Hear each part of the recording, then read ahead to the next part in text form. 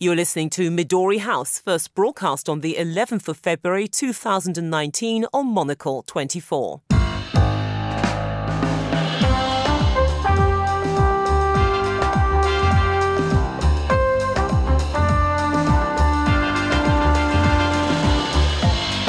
Hello and welcome to Midori House, coming to you live from Studio 1 here in London. I'm Juliette Foster. On today's show, Theresa May will update the country on her Brexit negotiations on Tuesday, as she rejects a plea by the opposition leader for Britain to stay in the EU customs union. Is a hard Brexit unavoidable? Then, as the first woman elected to the United States Senate from the state of Minnesota, to announce my candidacy for President of the United States. Minnesota Democratic Senator Amy Klobuchar is running for president in the US 2020 election. Does she have what it takes to make it all the way to the White House? My guests Nina Schick and Brian Klaas will be discussing this and the day's other top stories, including get a job and pay no taxes if you're a woman with 4 kids or more. Hungary's Prime Minister Viktor Orban unveils plans to boost the population and have a migrant-free labour market. All that plus, how did a song recorded 25 years ago by a band nobody has heard of grab the #1 slot in Japan's music charts? That's all to come here on Midori House with me, Juliette Foster.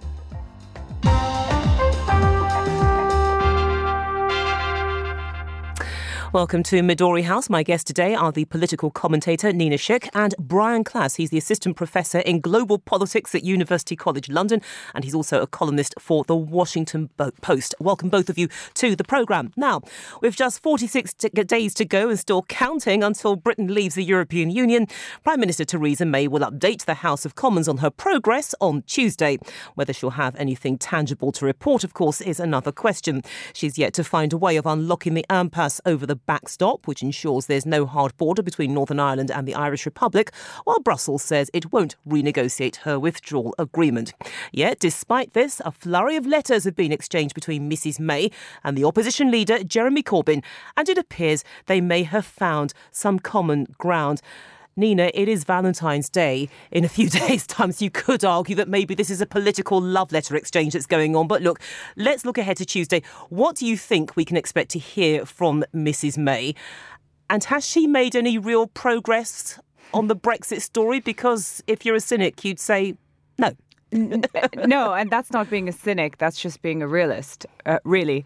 What Theresa May is doing is running the clock down. That is her strategy that ultimately enough Labour MPs with the kind of tacit approval of Jeremy Corbyn and enough MPs in her own party who are afraid of a no-deal Brexit will eventually come around and support her deal. There are only 3 ways really out of this mess. It's either going to be Theresa May's deal with the backstop. The backstop is not going to be removed, so we can page all ERG members and let them know, that's never going to happen. Or it's going to be basically what Jeremy Corbyn has put on the table, which is a permanent customs union with the EU, or a no-deal Brexit. But we're still not there yet, and I think you might see some 11th hour extension of Article 50. But it is really getting tight. But we haven't reached the climax yet. Yeah, well, there are 46 days to go, so anything can change between now and then. But this is an interesting point, Brian, that the possibility that she is trying to run the clock down so that it really does boil down to my deal or no deal at all, which nobody wants to risk, or the possibility that maybe we'll go for an extension of Article 50. If I said, look, put a bet, which way do you think this is going to go? Where would your gambling instinct take you? Gosh, that is... And don't say I don't gamble. That's not good enough. No, I'm not going to say that. But I mean, I think a no deal is looking increasingly likely. I do think that the extension is probably the most likely. And the reason, I think that Nina's absolutely right. This running the clock down strategy is to put more pressure on MPs to accept her deal. But that's extremely reckless, right? I mean, there are people who are willing to roll the dice with no deal. And there has been a very misleading and I think dangerous political gamesmanship going on here where people are telling the public that this will actually be fine. And it won't. I mean, I think that, if you actually talk to people who understand how the economy works, this will cause real pain to people who cannot tolerate that type of pain. People who are not well off in society will pay the highest price. But then let me jump in here, and I want to throw this point to both of you, because there are people who, there are opinions divided on this, because on the one hand, there are people who hear this and they say, look, this is Project Fear. But then on the other hand, there are some members of the public who are saying, OK, so there may be hardship, but better that rather than staying in a union that controls our lives, it controls our freedoms, that we don't really have the right to operate as a country. We can't actually make trade deals on our own because we're stuck inside this union. So how would you answer that? Isn't that amazing how the debate has moved on? 2 years ago, when we were fighting the referendum campaign, nobody ever said, it might end in a no-deal Brexit and you'll probably get poorer and we don't care anyway. I mean, this is a pure emblem of how emotive this issue has become, and it's not based in reality. It's so based in human emotion. So the idea that you have Brexiteers now saying, you know what, it might hurt, but that's fine because, a bit of rationing did us good in the post-World War days. I mean, this is insane that a government is literally allowed it to get to this point where we're 46 days away from leaving, and we might be leaving with a no-deal Brexit. The fact that's even on the table is insane, and we should never forget that. Yeah, I mean, I think there's 2 points to make here, too. That one is, if you ever want to stump somebody who is sort of a Brexit voter, one of the quick questions to ask is, what specific laws would you repeal from the EU? And that question stumps a lot of people. The diehard Brexiteers in the Tory party and the ERG, they have answers for that. But a lot of voters don't. And I think that is exactly what you're talking about, Nina, that it's become this emotive issue about taking back sovereignty and control, which I don't think anybody really thinks that's happening right now. It doesn't look like Theresa May holds all the cards. And the second point here is, I think, as we careen towards the no-deal Brexit, there's this Brexit cycle that happens where first it becomes Project Fear. That's not going to happen. It's Project Fear. It's fear-mongering. Then it becomes clear it's going to happen. That's what people voted for. Instantly repeat, right? You start with this thing that this is completely impossible, and then when it becomes obvious that it will happen, you say 17 million people voted for this. And at some point, we just have to say, no, that's not actually what the debate was about. I mean, let's pick up on some other points as well, because it's the strategy of actually running it to the clock that eventually, if Mrs May gets her own way, people will say, look, it's really not worth the risk, so we might as well just go with what she put down before, however unpalatable that may be to us. But look, isn't there also the possibility that again, a spanner could come up in the works, in this case, the DUP, because they are the party that's propping her up. They do not want to have this backstop. And as far as they're concerned, look, you know what? If you're not going to budge on this, then we're just going to have to pull the plug on you. And if we have to force a general election, then so be it. They could obfuscate the decision, so you could kick the can further down the road by having an extension of Article 50 or, having an extension of Article 50 in the general election. I don't see how that fundamentally changes the choices that are on the table. And more importantly, it won't fundamentally change the EU's view on the backstop, which, by the way, if you actually read the backstop, you'll see how the EU has made tremendous concessions to the UK, because let's not forget that the backstop only exists because it's the Conservative Party's own agenda to leave the single market and the customs union. And there has to be some kind of external border at the EU's external border, right? Or checks. So if the DUP or the ERG insist upon the removal of a backstop, and it literally comes to that point in the debate where Theresa May says to the EU, you will either remove the backstop or it's going to be a no-deal Brexit, I think the EU will opt for the no-deal Brexit. Even though the argument there is that, look, if Britain crashes out, it's not just going to hurt us, it's going to hurt you as well. Yeah, but I think this has been the dynamic that people in Britain have misunderstood for a long time, is that the pain is shared 27 ways on the other side, and it's shared one way on this side. And so, when you look at actual impacts, there are certainly parts of France and Germany in particular that will have some pain from a no deal. But a lot of parts of the EU will have much, much more minor pain. And Britain is going to be the worst hit by this. So, the political calculation from day one on June 24th, 2016, after the referendum was pretty clear. I mean, I wrote an op-ed that day that said, look, all the politicians negotiating on the EU side have staked their political careers on making sure the EU project succeeds. They will weather a slight dip for a short period of time in their economies And the UK will have to weather a significant economic storm for a much longer period of time. So, the idea that the economic pressure on the EU leaders would be so great and they would eventually cave, that's this myth that's been peddled for 2 years. It hasn't happened. At some point now, 7 weeks away, we have to understand this is a myth. It's not going to happen, and proceed accordingly. OK, let's bring it back to the now, because we do know that these letters have been exchanged between Jeremy Corbyn and Theresa May. And they've said that, yes, they have found some common ground. But more specifically, Mrs May has rejected Jeremy Corbyn's appeal for Britain to stay in a permanent EU customs union. What is this common ground, apart from the very obvious, we want what's best for Britain? I think the common ground is that both leaders are obviously playing party politics. So there's some common ground there. But no, they're talking to each other. That's the common ground, because let's not forget that only a few weeks ago, Jeremy Corbyn was refusing to talk to Theresa May. But I think that we mustn't be fooled by their quote unquote common ground, because both leaders know that if they were to work together, that would split potentially either their party or their vote. So for Theresa May, if she actually went with Corbyn's proposal for a permanent customs union, that is something you could actually take to the EU and negotiate. So you could move the deadlock forward, at least on the EU side. However, it would split her party. And that is exactly the calculus that Jeremy Corbyn has in mind when he even offered this kind of olive branch to her, because he knew the Conservatives are never going to go for this. And that's good for him, because if he did do a deal with Theresa May, then it would split his own party, which of course is full of, not the MPs, but his voting base, which is full of Brexiteers and Remainers. So it suits both leaders just fine, but they're not actually serious in terms of moving forward on substance. You see, what fascinates me, Brian, is that it's all very well and good to actually exchange letters and talk, be it face-to-face or over the telephone, but it's happening now. Shouldn't this have happened when Mrs May actually won the leadership contest, and this was her chance to actually say, this is my party, you either back me or just get lost? Yeah, I mean, I think that this is something that just, if anyone watching this has got to be appalled by politicians, right? I mean, you wonder why politicians are hated. And it's this behavior. I mean, the UK hasn't been clear about what their position is, what they want out of a deal, which makes them extremely slippery to negotiate with. But on top of that, I mean, the cynicism that Nina just explained is completely accurate. But, I mean, what is their job? They're supposed to be doing things to help people. And I think that gets lost in this. You're thinking about the next election, and this is a seismic shift in Britain's social, political, security, economic relationship with the European Union, its largest trading partner.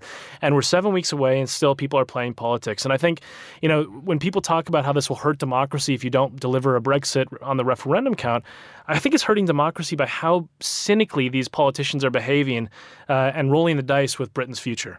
OK, well, let's move on now to the United States, in fact. Clarity, well, we're going to get it, because the Minnesota Senator Amy Klobuchar is the latest Democrat to join an ever-expanding list of candidates prepared to take on Donald Trump in the 2020 US presidential election.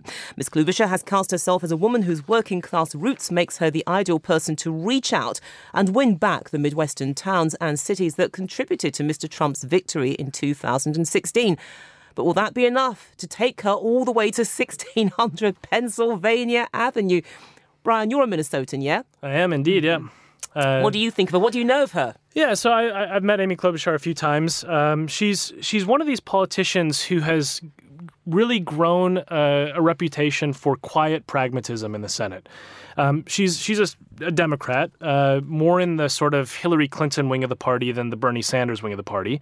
And she's won a lot of praise from Republicans who, there was a story out today how some of the Republicans are worried they're going to sink her candidacy by praising her because of how polarized the country is. But, I mean, she's sponsored mostly non-controversial bills, worked on a bipartisan basis. She's from the Midwest, which is a swing vote area.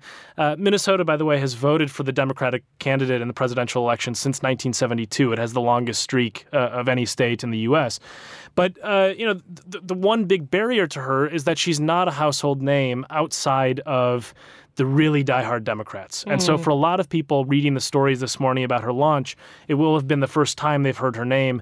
And that might be a problem for her when she goes up against the likes of people like potentially Joe Biden or Bernie Sanders or Beto O'Rourke, who have better name recognition. But is that necessarily a problem, Nina? Because, I mean, I look in to American politics, the spectator, the outside spectator. And I go far enough back to remember when Bill Clinton was actually put forward as the Democratic candidate when he ran in his first term. Nobody had heard of him apart from the fact he played a saxophone. He also got caught up in sex scandals and was rebranded Slick-Willy, but he still went on to win. But the point about it was that nobody had really heard about him. So isn't that an advantage, being a bit of a dark horse coming out from nowhere?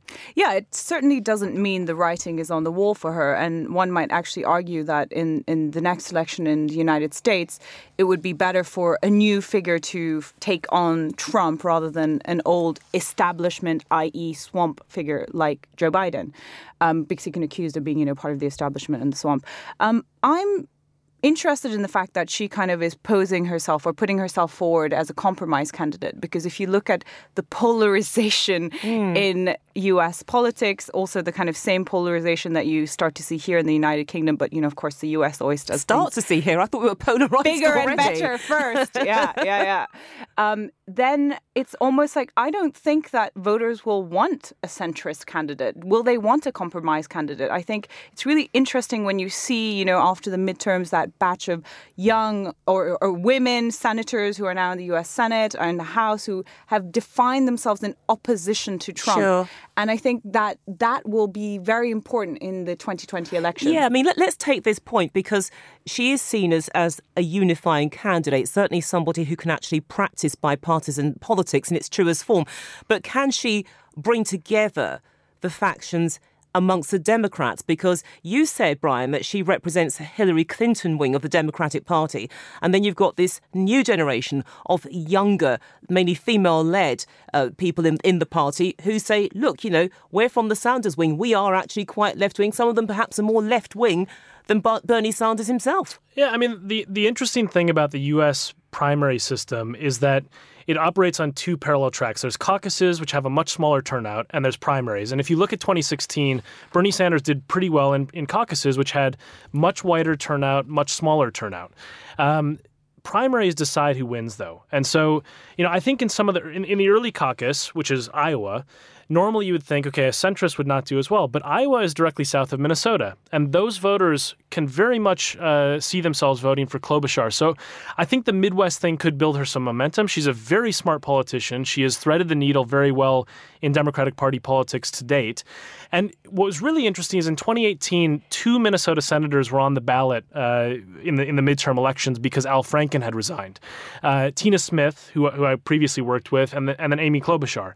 And they're both sort of similar politically, but Klobuchar won by a significantly higher margin with exactly the same electorate, which means she was able to win crossover voters. So that could be very appealing, because the Democrats right now, in the polling, more Democrats are saying they care about winning than they care about principle. And Trump has focused the mind for Democratic Party voters in that way to say, you know what? There's a lot of bells and whistles we'd like, but we'd like them a lot less if Donald Trump is in the White House. Yeah, and let's talk about some of these issues, because she's campaigning on matters like money in politics, climate change, and also election reform. So how well will those subjects actually resonate with the American public, given that, Trump has gone in the Make America Great Again? Everyone's been picking on us, taking advantage. It's time to kick back. So I think they will resonate very, very well with a certain part of the electorate. And, that is exactly my earlier point about the kind of polarization of politics. If you're a Trump voter, then you probably don't care about climate change. But you can be pretty sure that anyone who's a Democratic voter is going to care deeply about climate change. So I would be interested to see how these Democratic candidates campaign on these issues, which I think will be chosen very carefully in order to set them directly in opposition to Donald Trump. OK, then, well, look, there's plenty more to talk about that, but sadly, time goes against us. But I'm sure we'll return to it in the course of the week. And of course, if she does herself actually make it as the candidate, it'll be interesting to see a trade-off between Klobuchar and Donald Trump in 2020. Perk up and tackle Monocle's Fit February issue. This is an essential guide for those looking to get in fighting shape for 2019. First up, we take a look at the people leading the way in whittling their nation's waistlines from Qatar to Tonga to Norway. On to the business section, where we sit down with Airbus's CEO to talk about what's in store for aviation, before checking out the company's streamlining and speeding up deliveries. In culture, we meet Rome's top art restorers, and in design, we touch down in Palma to meet Olab, the smart architecture firm that's transformed a palace into a sleek hotel. Monocle's February issue is out now. Get your copy today or subscribe at monocle.com.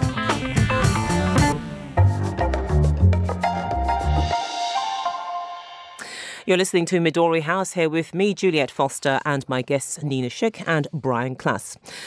Now, Hungary's Prime Minister Viktor Orban has come up with an intriguing way to boost the country's population. He's promised that working women with 4 or more children won't have to pay income tax. The populist leader, whose Fidesz party won a 3rd consecutive electoral victory last year, said that getting Hungarian families to have more children was preferable to allowing Muslim immigrants to enter the country's labour market. Now, Brian, I use the word solution very, very guardedly, and what fascinates me is how it's been greeted by the Hungarian public generally. And do they seriously believe this is going to work? I hope not. I mean, this is everything coming out of Hungary in the last few years has been so depressing, and this is just so nakedly cynical, racist, bigoted. I mean, there's so many things to say negatively about it. I think to put it in the broader perspective, Freedom House came out with its rankings last week about how free various countries are around the world, and now Hungary was downgraded to partly free. It's a semi-authoritarian state in Europe, part of the EPP, parliamentary group in the European Union, and so. I think that this is one of those wake-up calls, that this is, effectively a white nationalist regime with authoritarian leanings. But clearly people like it because, they voted him back. Well, there's a lot of people who are bigoted in the world. I mean, it's one of those things where there's a domestic consumption for this audience that Orban is playing to, and some of them might like this. There's also a question of internationally, this is in the European Union, and at some point Europe has a responsibility to push back against this type of policy and racist language. I mean, Orban's stuff about George Soros, being behind every conspiracy that he could possibly cook up, and some of the ways he's talked about Jews in the past, it's just disgusting. And this is one of those tests where it says, what values does Europe have? And I think this policy, again, is one where it's clear where they stand. But then let's look at that point, Nina, the idea of Europe pushing back. How can it push back? Because, look, it does seem that a lot of its energy is being sucked up by Brexit, and because of that, if you like, it's made it possible for people like Viktor Orban to push forward these ideas and pretty much express them not just unchallenged at home, but unchallenged in the EU chamber. Well, yeah, so there is no doubt that the EU's political arena is full of problems. And of course, I would say that rather than Brexit, the biggest problem facing the EU is the existential one that started in 2015 with the quote-unquote migration crisis. And what Orban is doing very cynically, and he is an skillfully illiberal authoritarian leader, is playing to people's worst fears in order to establish his own regime and his own authority. So there are no migrants in Hungary, first of all. So if this policy even comes into play, there is no risk of any Muslim migrants taking over, Hungary's labor market. There are none in Hungary. But what he has done very, very well, and which other European leaders in Central and Eastern Europe have followed suit with, is play this culture war fear, that the white Christians of the West are going to be outbred by the Muslim invading hordes, quote unquote. So this is an issue where there is no easy answer, and it is an issue that is live. I think it's the most potentially divisive issue that we've seen in the EU's history, bigger than the Eurozone crisis, bigger than Brexit, this existential issue about quote-unquote Christian values or migration and fears that are being played on by leaders like Orban about what that means for Europe's future. But let's look at something else here. It is the idea that, typically what tends to happen, Brian, is that you may have people campaigning on a platform which seems a little bit extreme, and once they get into office, the reality of government confronts them. In other words, they can't deliver on what they said was possible. There's been no sign of a rowing back with this guy. Well, that's because, this is classic for what authoritarian-style strongmen do, because when they can't deliver and populists have, not delivered, is they need to blame somebody. So in this case, it's cooking up blame. It's blaming migrants who don't even live in Hungary for problems that could be existing, or it's blaming the EU, and you bash those two, and then you can get a fair amount of mileage out of people saying, actually, it is them, not us, that's to blame. And I think, that Orban is somebody who is playing, as Nina said, a culture war, but it's a really interesting strain of populism, because with Poland as well, it's hard to look at either of those countries and say this is economic populism, right? This sort of divide of, it's people who have been upset by globalization. I mean, take anybody in Poland, any sector of this economy, they're better off than they were 25 years ago. And still there's this sort of cultural anti-immigrant populism that's playing very well in both countries. And so I do think that there's skill involved with this, but it is difficult to say, that it's going to come to any sort of fruition, that Orban's going to stay in power just off these two, sort of scapegoats. So eventually he'll find something else that he can actually bang on about. OK, let's move on now to our final part of Midori House. I'm going to ask a question. Before you answer it, do you recognise this?